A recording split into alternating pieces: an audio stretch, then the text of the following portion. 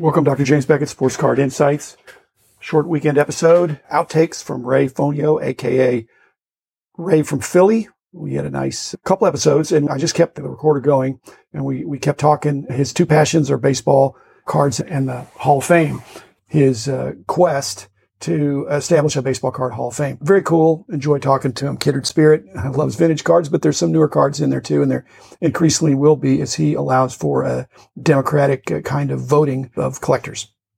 So thanks sponsors, Topps Panini, Upper Deck, Heritage Auctions, Huggins Scott Auctions, Mike Stadium Sports Cards, Burbank Sports Cards, ComC.com, Beckett Media, Beckett Grading, Beckett Authentication. So we got off on pointing out things on the wall. This weekend, I'm trying to take down the wall that's in front of the other wall. The card wall is obscured and blocked. I'm trying to make it more visible, and maybe I can rotate my background and maybe even shoot some photos. So I'm contemplating that. I'm not sure what the best way is, but the first step is to get better organized. In the process, though, I still could move things around and look and see the panel that Ray was looking at.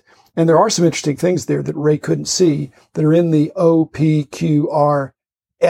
Again, I've got 1,000 on my Wall of Fame, so I'm not just picking Baseball Card Hall of Fame, and I'm not even trying to make them a Hall of Fame, but I'm trying to put 1,000 meaningful cards alphabetized by player. I noticed after I hung up with Ray, I meant to tell him that I have the Andy Pafko 52 Topps in probably excellent condition. It's not a huge card because of that, but again, there's a lot of notoriety there, and that's one of the things I want to do on my wall is put some things that if somebody points at a certain card and says, why is that on there? I can say that's a otherwise common card that by virtue of being number one in the 52 Topps set and very difficult to find in great condition. It's noteworthy for that reason. And Andy Pafko wasn't a terrible player, but he wasn't a superstar. And the other is David Arias, also known as David Ortiz. I have his platinum version, so it's a really cool card. And I alphabetized it for Ortiz because just a couple of the cards have David in his big Poppy in his twins when he was using the other name. I don't know, one was his mother's name and one was his father's name. I'm not sure the convention for Hispanics, but interesting. I'm not saying I found it in a dollar box. I think I just had it from back in the day. But that is a good example of something. People say, hey, that's misalphabetized. It's an A. Why is it in with the O's? And I'll be able to tell that story. Ray is doing a great job. Enjoyed visiting with him, and the extended time was easy. I do take inspiration from what he's doing, and Mike Steve Line amplified it, and Victor Roman I've had on before, the rookie card theorist. My Wall of Fame is not Mount Rushmore. It's not chiseled in stone. I can pop them in and pop them out. I look forward to doing that and seeing what the voting comes out for this next fourth group of Ray's Baseball Card Hall of Fame. So that's it. Here's the story. It's also introducing people to cards that they might not ever even know. They should. They should. Amazing cards. Most of them would be the centerpiece of anybody's collection. It got people texting me saying, I thought of that 58 Roger Maris Topps card. I'm going to get it now because of this. I'm like, that's great. I didn't want people to go out and buy cards, but it just got them to take reflection on certain cards. If everyone's talking about these cards that should get in, maybe I need to take a look at that card. And I didn't even think that was going to happen, but it has. People are looking at certain cards because of what people are voting on for here. And it's just bringing more attention to certain cards that people didn't really even think about. Yeah, I think that's a very positive byproduct. Yeah. You're encouraging people to collect and purchase and acquire iconic cards that have enduring value for the most part, that are not fads. They're not subject to injuries, or the price of cards all cards can be affected by economic macro conditions. Okay, I've got a quiz for you, Ray. Okay. This might be, I don't know how great your eyes are. I've got my wall behind me. Can you see, this is like a Where's Waldo. Do you know how many Hall of Fame cards this is just from O to S. So this is a portion of my Wall of Fame. They're all in alphabetical order. Can you see how many of your iconic Hall of Fame cards are on my Wall of Fame? I could see the Satchel Paige, 53 Topps. Okay, good. True. Again, alphabetical order. 64 Rose is not in there. Not, yeah. I see some hockey too. It's mixed in all sports, but it's all alphabetical. Nolan Ryan rookie card's in there, right? Yes. Yeah, that's 3 spaces from my right ear. Mm-hmm. And the next to it, right before RY, is RU. Yes. You have the Babe Ruth. That's a Babe Ruth Gowdy that was one of my dad's, but it's the red background one. And right. I think you have card 144. Yes. Which is I like the full pose. Yeah, it's the full pose, and it's actually a double print. Yeah. Okay, here's the one that really upset John Newman. If you go up 2 rows above the Nolan. 2 rows above the Nolan Ryan, I see a 61 Fleer above him. No, Jackie Robinson. Leaf, yeah. Yeah. If it's ever missing, I'm going to know who to suspect.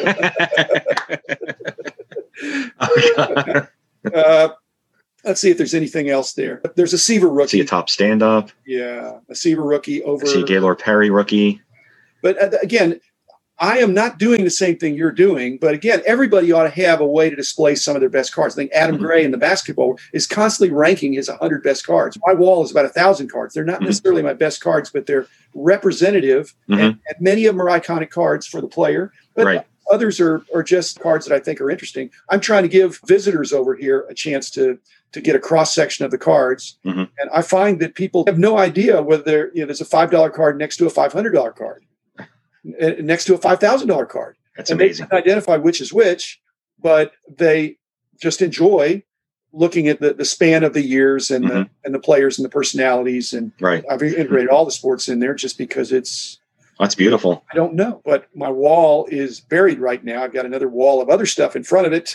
Of stuff I'm trying to clear out, some boxes. I can't photograph everything, but I'll gradually rotate this. And thank you for having me. I was honored. Give me a chance to not reconstruct my wall, but some of the things that you and I have talked through help me to think if people do come over and look, I really ought to have a good reason for each of the cards that are there. And if I'm going to pick a Satchel Paige card, it's not his most valuable card. And I'm not trying to get the most valuable card, but I'm trying to get a card that is iconic in some sense without making it be all about the money. It sounds like we're on the same page about we're aware of money. It's a good thing, but that's not the main thing. It's not the main thing, right? Like I love the 53 top Satchel Paige. Well, I think it's his most beautiful card. It's without doubt. Same with Jackie Robinson, that same card. There's something about 53 tops.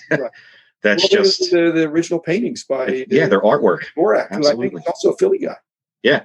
Yes, he is. Yeah, definitely. It's just something. It's to look at a card like that and not like the Jackie Robinson with the Brooklyn Bridge in the background. Yeah. That's amazing to me. That's just. I wish the art cards brought something to it that was more special. Not that, like we said, the Pee Wee Reese horizontal card, 53 Bowman color. That's a great card too, but photography is not necessarily limited. But when you look at what all the stuff you can do, like Topps Project 2020, each artist can have a different thing. 53 Topps was part of the inspiration for some. For example, Stan Musial, I think his 48 Leaf is a nice, prettier card than the Bowman with the blue background. And I also his 54 Red Heart.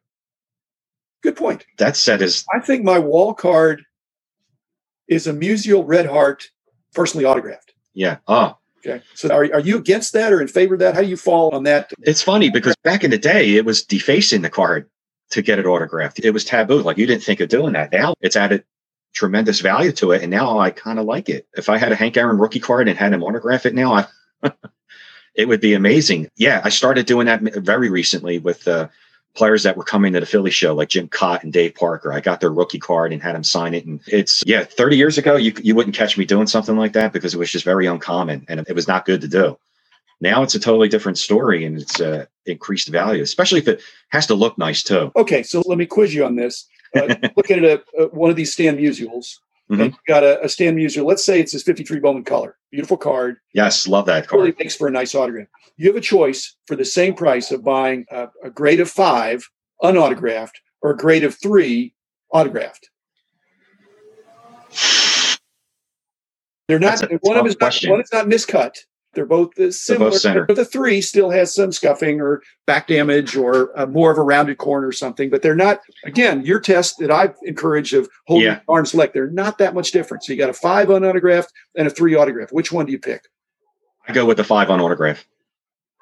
Okay, we agree to disagree. I think I take the 3 autograph because it's more unique. Yeah. Now, and again, I didn't give you like an 8 unautographed and a 6 autographed. Because then, yes, I take the 8 because the value is a sure thing and it's all the set registry people. But I'm not aware that PSA, having the most dominant set registry, that they have a set registry for autographed rookie cards. I'm not totally aware of that neither. I do know they have a DNA autograph section in there. I put a couple in there like the Parker rookie and the Jim Cott rookie. But I wouldn't turn away from getting a 53 Bowman color Musial autograph for sure. I absolutely wouldn't look the other way. I'm still thinking back in the day when I collected cards and it wasn't a good thing to get autographed. And I do like them now. I guess if I had a choice, I would probably go with the card non-autograph, even though I know it adds more value to it for sure.